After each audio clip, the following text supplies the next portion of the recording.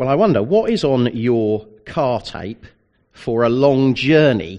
What is on your Spotify playlist for an international flight? What songs did you sing on the bus on that school trip? Well, I guess these aren't questions we're particularly asking now, are they, really? But my money is that whether your playlist would have started with Sweet Home Alabama or The Proclaimers, you wouldn't have started a long journey singing a song about someone lamenting being stuck in a community full of liars, where everyone is at war with you, where you're slandered just simply because your way of life is opposite to everyone else's and you need to be rescued. Doesn't sound like the recipe for an enjoyable journey, does it? It doesn't sound like that kind of bouncy thing that gets you going and gets the journey going quickly either, does it? Yet that is exactly what we have here in Psalm 120. These 15 psalms in your Bible, entitled The Songs of Ascent, are 15 songs that were the playlist for the people of Israel on their journey to Jerusalem. 3 times a year, the people would travel back there. Passover, harvest, and the Feast of Tabernacles. And for most people, that would be a week's journey, a week there for the festival, and then a week back again. And these are the songs. This is the playlist for this journey to Jerusalem, to remember what God had done and to be discipled. Well, great, you think, good for them, but why do I need these songs? Well, read the Bible for long enough and I think the answer becomes apparent. You see, the Christian life is the life of a disciple and a pilgrim. One person has said that the Christian life is a long obedience in the same direction. That journey as a pilgrim, following the Lord to where he is going. Christians live as strangers in this world on a journey home. It's hard, it's slow, progress can feel really difficult. It doesn't feel like things happen at the click of a finger, perhaps like a week-long walk to Jerusalem. But nonetheless, we are on a walk. And these psalms, I think, come into their own just at this point when we think, it's so difficult, isn't it? Imagine it, year after year. And one family shouts over to you, so, are you going up this year? Are you going to Jerusalem? Are you going to Passover and remember the Lord's great work? And most people are sitting there thinking to themselves, I guess I'll go, but it's hard, a week away from life. It's, that's costly.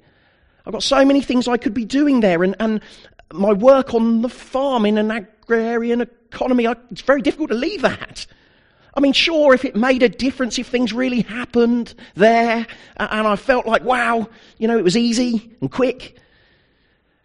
Oh, but there's so many reasons just to stay home and not be in the journey. But you see, on mornings like that, this Psalm 120, came into its own. It is for that moment as the people sit thinking, am I going or not? They hear the people sing.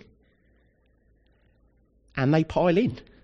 And they get on the journey. This is a song, in other words, that got the Old Testament people of God taking their faith seriously enough to join a pilgrimage. Now you say, well, what is so special about this song? How did it have such an amazing effect? Because actually, if I look at this psalm, in all honesty, it's 7 short verses. It doesn't seem to be particularly special. If anything, it's a bit awkward. Look at the psalm and look at how it starts in verse 1. It starts out looking quite good, doesn't it? It's like a psalm of praise and thanksgiving. Look at verse 1. The psalmist says, in my distress I called to the Lord and he answered me. Here is one individual story. They were in trouble. They called to the Lord and the Lord answered them. It's like a whole psalm of praise in miniature. Here are reasons to praise God. So we think, oh, well, maybe this is going to be the bouncy song. The psalm is going to continue, so I'm praising the Lord. But look what happens in verse 2. Immediately, the psalmist moves from having been in a position to praise to awkwardly moves into a lament. And verses 2 to 7 could actually be a psalm of lament just on their own, really. Look at how it moves. Verse 2, the psalmist is in distress. Again, verse 2, deliver me, O Lord, from lying lips, from a deceitful tongue. It's not exactly what we'd expect. It's not a welcome start to our soundtrack following the Lord. But friends, this is it, quite astonishingly. This is the start of the journey of discipleship in these Psalms. So, we need to sit up and take notice, don't we? It's my fervent belief that in these Psalms this morning, though they were written thousands of years ago, it is the Lord's desire that Psalm 120 should have the same effect on us today that it had then.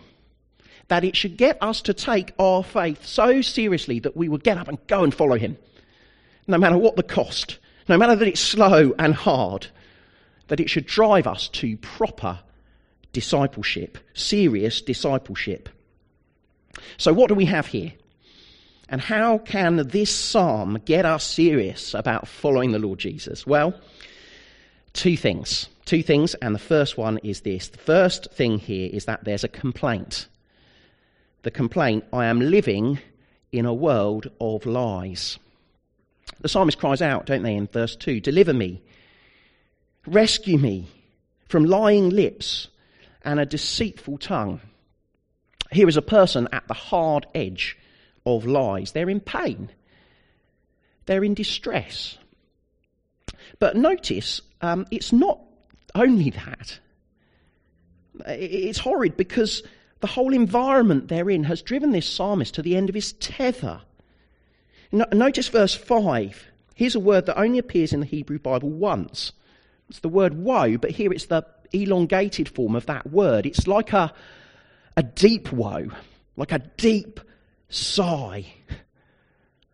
What a groan. Woe to me that I sojourn in Meshech, that I dwell among the tents of Kedar. The psalmist says it's as if I'm living in Meshech and Kedar. Now, these are two foreign places, one in the north, Meshech, and one in the south. It's not possible that the psalmist is really living in those places. They're too far apart. No, he's speaking metaphorically. It's as if I am living with barbaric people as an outsider. And the people of Kedar were famous for wearing dark robes. It's like I am in a place where everything around me and all the people around me are darkness to me. And the psalmist says he's had enough of it. Look at verse 6. Too long have I had my dwelling place among those who hate peace. Why? I've had enough. Why? Look at verse 7. I am for peace. But when I speak, they are for war. The psalmist is in a position where everyone refuses their attempts at peacemaking, at friendship and kindness. They're repaid with words of war. They hate me, they slander me. In that phrase, verse 7, the psalmist says, I am peace. The words there are more literally, I peace. It's like the psalmist is saying the core of me is peace. If you like, my middle name is peace. Peace is what I'm about. And yet my very way of life causes the slanders that I am receiving. This is what I am for, this is what I am about, but they're for war. And they resent me so much that no matter how much goodwill on my part, well, it can't resolve things. We are at total odds. We're polar opposites. Do you notice then that the psalmist's complaint here is both kind of general and specific? The psalmist here, I think, knows what we know if we're Christians. The psalmist knows the specific things that Christians can often experience. Oh, you're one of them, are you? Oh. And how quickly the gossip spreads. Hey, did you know that one? Yeah, they're one of those Bible bashers, one of those born-again types. Yeah, no, don't let them know we're going for a social tonight. Yeah, no, don't discuss that case with them. They're not going to see it like we do. Just leave them out. I think, frankly, they're a bit gone in the head. Yeah. Well, do you know what Joe said? I was by the photocopy the other day, and Joe said basically it's a cult. A lunatic, frankly. Stay well clear. Don't let them near this deal, this project, this event, this gathering, this opportunity. Keep them away. And the Lord, and the psalmist knows just that. He cries, doesn't he? Lord, deliver me from the deceitful tongue. But the psalmist also knows the more general things too. That the kingdom of light and the kingdom of darkness are experiencing a difference. That the kingdom of darkness is in hostility to the kingdom of light. There is animosity. That we can live in this world and experience lots of facts. We can turn on the news, we can read our newspapers, and everything is, in a sense, impeccably factual. But yet, it's riddled with lies, actually, and error. How often we're told day by day that people are nice and good, and that everything will turn out okay. In other words, you don't need that Christian stuff. How often we're told we're essentially free as human beings. If in any way we feel like we're in chains and life is difficult, well, we can fix that, Bit of intelligence, bit of education, and we can fix the world. And look, there are elements of truth in that, aren't there? That human beings can be good, that we can fix some things. But actually the key things are missed out, aren't they? We live in a world where the truth is told, but not the whole truth, and nothing but the truth. Advertisers promise us that they have what we need. Politicians tell us they got the power and authority to fix everything. Entertainers promise us a quick shot of joy. And almost everyone tells us we need to love and how to love, and yet never telling us about the God of love. And the psalmist says, I live in a world of lies where the world is telling me the opposite of what's true. They are at war. I am for peace, and they are for something else. And friends, sooner or later the Christian needs to wake up to this reality that we are for peace. We are for the Prince of Peace, and the world is not. We live in a world that will slander us if we are Christians, that will lie to us in almost every form of media and culture that we consume. There is animosity towards us. There is an incompatibility. And so what happens is that the psalmist works this out. And he says, I've had enough. Lord, deliver me and save me. The psalmist realises he's far from home and he wants to get home. And so the Israelites pick up this psalmist's song. They pack up their stuff and they head to Jerusalem to fix their eyes on the Lord, to remember his great acts of grace. And as they go, they sing this song about being unwelcome in the world. Because, friends, it's true, isn't it, that dissatisfaction with this world leads to discipleship. Dissatisfaction with this world leads to discipleship, getting on the path to being serious with the Lord. Sometimes Christians will talk about the expulsive power of a new affection.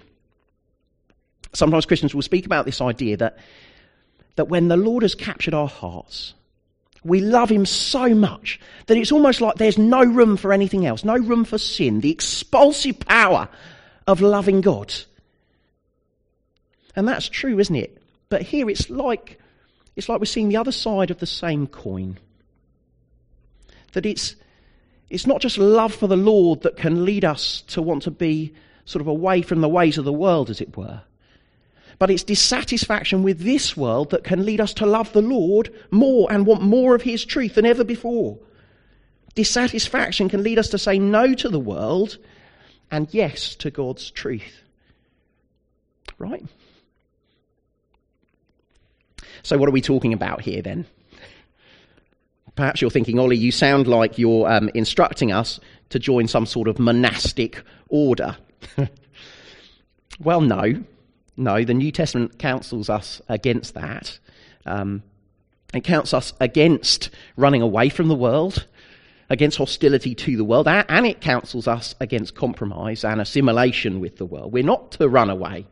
The Israelites weren't running away as they went to the temple. They were getting up in obedience to remember the work of God. We're to stay where we are, but to take God very seriously indeed. The people were going on that 3-week trip to the temple to learn more about God, that it would change them. That it was so good, they trusted it was so good, that it was worth it, that it would transform their lives. We're talking about going on a journey so that we wouldn't be the same anymore. That God would change us. That we would be heading home with the Lord. And it all starts with dissatisfaction. It starts with complaint. I'm living in a world of lies, and I've had enough. I wonder if you've had that realisation. I am far from home. I wonder if you've had that dissatisfaction with the world. I wonder if you've had that feeling from those you live and work and share life with, where you just realise you're unwelcome. I think all too often, if we're honest, I think we recognise that actually we don't feel a sense of dissatisfaction with the world. Most of our motives as we look at our lives actually aren't focused on embracing that tension and saying, Lord, help me, give me the resources for this, show me what it means to follow you here. Actually, more often than not, I'm going the opposite way. I'm actually seeking to be at home here, in a place where I'm not supposed to be at home.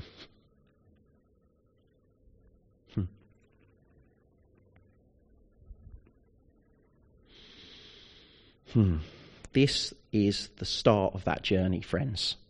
We're supposed to sing this song. We're supposed to feel what the psalmist feels and realise the truth that we are unwelcome in this world.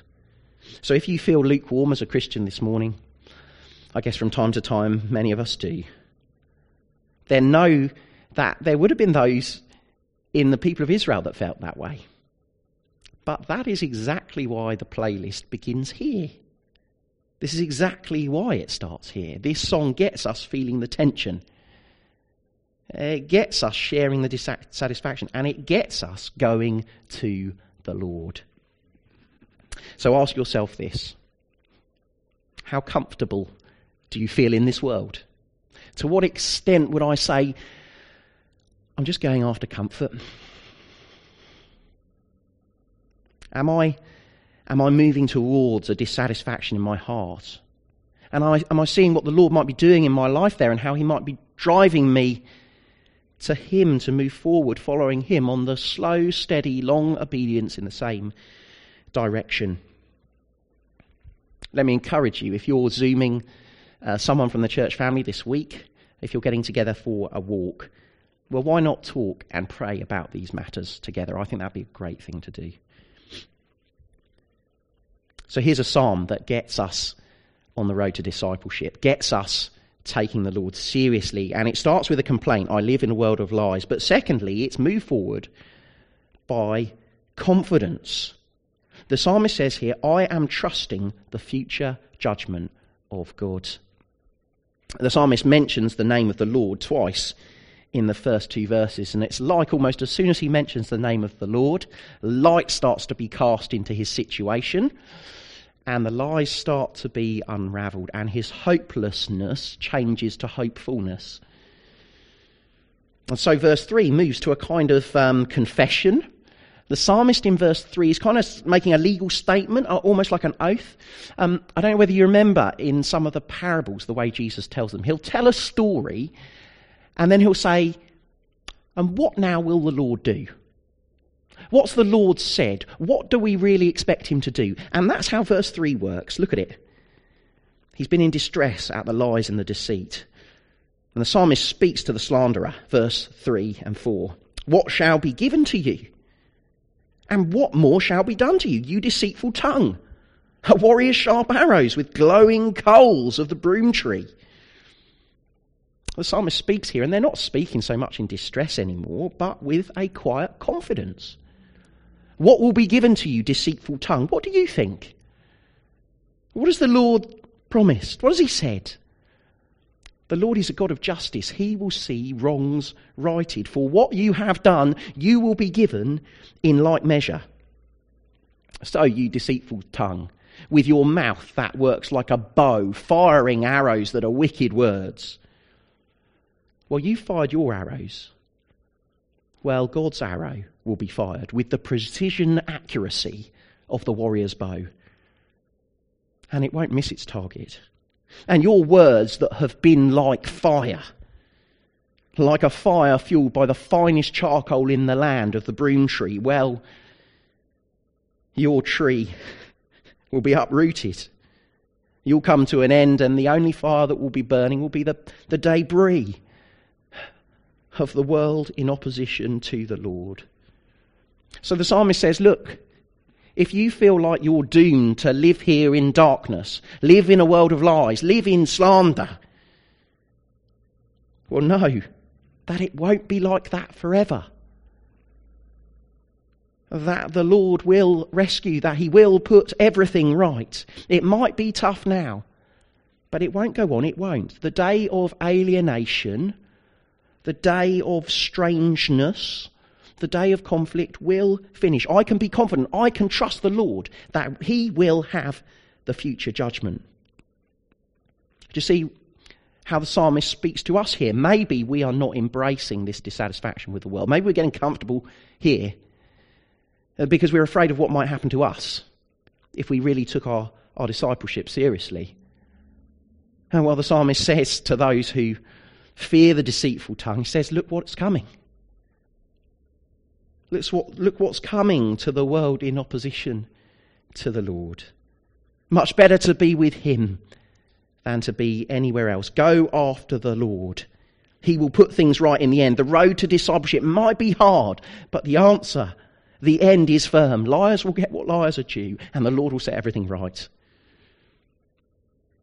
And so what's amazing in this psalm is that if his complaint got the journey going, right? If the dissatisfaction with the ways of the world made the people want to get on with discipleship, following the Lord, well, this confidence really gets things going. It really motivates. Because just look at verse 3 again. This question, what's going to be given to the deceivers and the lying tongue? Now that question isn't thrown out into thin air. He's speaking to those who oppose him. He's saying, look guys, can't you see what your end's going to be? Turn around, follow me, come on the journey with us, follow the Lord. He's so confident he knows what's coming that he's telling his enemies to come and join him and repent. And so the psalm ends with his words, doesn't it? I am for peace and they are for war. But it's almost like by the end of this psalm, it's almost like a cry of vindication. I am for peace. I'm confident the Lord's going to do right in the end. I'm for peace, and it's they who are for war. And the Lord will see right done in the end. I can trust him for my future. And wow, how it gets the psalmist walking and even calling to others to join in. We can be confident, friends, that a life in a world of lies won't be so forever. There will be a day when it stops, when it ends. We can have confidence in the future judgment, the future making right of the world by God. We can have this confidence. I wonder whether you've got that firmly grasped in your heart, in your life. Because here, certainly, it is decisive, isn't it? You can't sing this song and not make a firm decision which way you're going to go. You've got to pick a side, haven't you? Have you done it? Because you know what the end is. That's the side to go with. But friends, if this psalm at the end is brimming with some confidence on the part of the psalmist, well, we can have even more confidence, can't we? because we know the fulfillment of this psalm filled up and overflowing. We know who this psalm really speaks of. We know the whole Bible is about the Lord Jesus Christ. The Old Testament about promises made about the Lord Jesus. The New Testament about promises fulfilled in Jesus. And it's true here. It's true here too. You see, Jesus himself would have sung this song many times. We know from Luke's Gospel that Jesus travelled up to the temple aged 12 years old. They would have sung these songs on that journey. We know from Luke's Gospel again that Jesus turned his face and he set his face on Jerusalem to go to the cross. We know from John's Gospel that as Jesus went to the cross, it was happening at Passover time. They were singing these songs. They'd have been singing Psalm 120. Imagine Jesus singing these words and what they meant to him. Doesn't take much imagination, does it? I don't think it takes much imagination to think of Jesus singing and thinking in his heart, Lord, deliver me from liars and slanderers, as he receives lies and attack after attack. I don't think it takes much to think of Jesus thinking, too long have I dwelt among those who just want for hatred. O faithless and twisted generation, how long am I to be with you? How long am I to bear with you? I don't think it takes much to think of Jesus saying, I am for peace. I am peace. Peace is my middle name. He is the Prince of Peace. And he comes declaring the message of peace. Good news, the kingdom of God has come near. You see, Jesus was for peace, and yet humanity was for war. And as Jesus sings this song, he knows where it ends. He knows that even though there's a cross, even though there is death, even though there is the apparent victory of the liars and the slanderers, even though he ends up in the darkest of places, he is proven right in the end. He is delivered. The Lord raises him from the dead. Jesus trusted the future judgment of justice of God, and he was proven right. So friends, how much more confidence can we have? How much more confidence can we have knowing that we feel the tension and the discomfort, knowing that sense of being lied to sometimes, even personally deceived and slandered?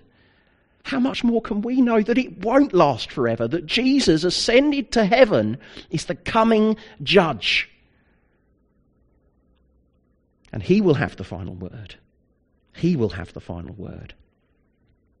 So here is a complaint. And here is a confidence that moves us towards a proper discipleship. To being serious with the Lord. How serious are you about following the Lord and being changed by him? Not being at home here, but being at home with the Lord, going with him on a journey towards him. Friends, this psalm is the start of it. Would you make it the start of your journey today?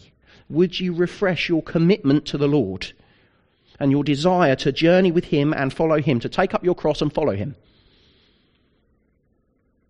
I believe this psalm is what this psalm is supposed to do in our lives. It's time to move. It's time to get up.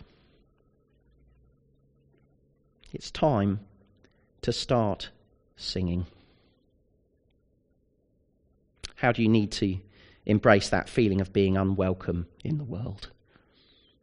How do you need to grasp hold of confidence in future judgment?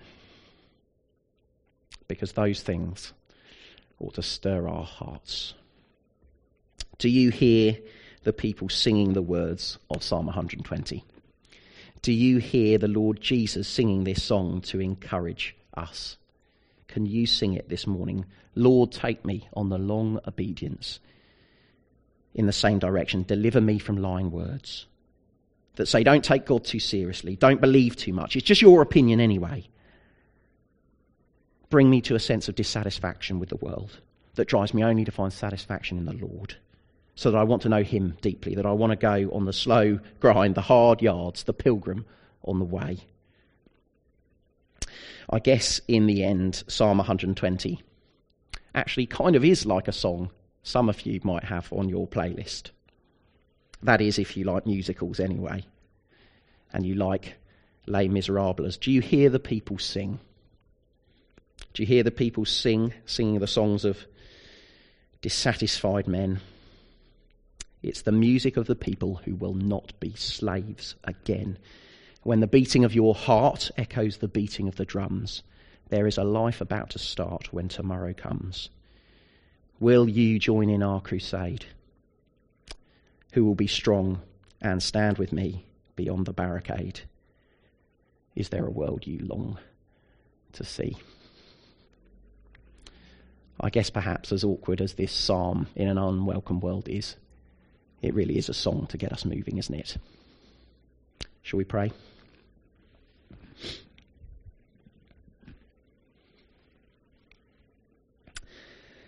Our Father God, we give you praise and thanks for this short, brief psalm that is full of such a stirring and rich call to us. And Father, we want to confess how often we've been making our home in this world. Father, we ask today that we would start again with you, that we would take you and your word seriously, we take obedience seriously, that we would find joy in you and not here. For we ask it in Jesus' name. Amen.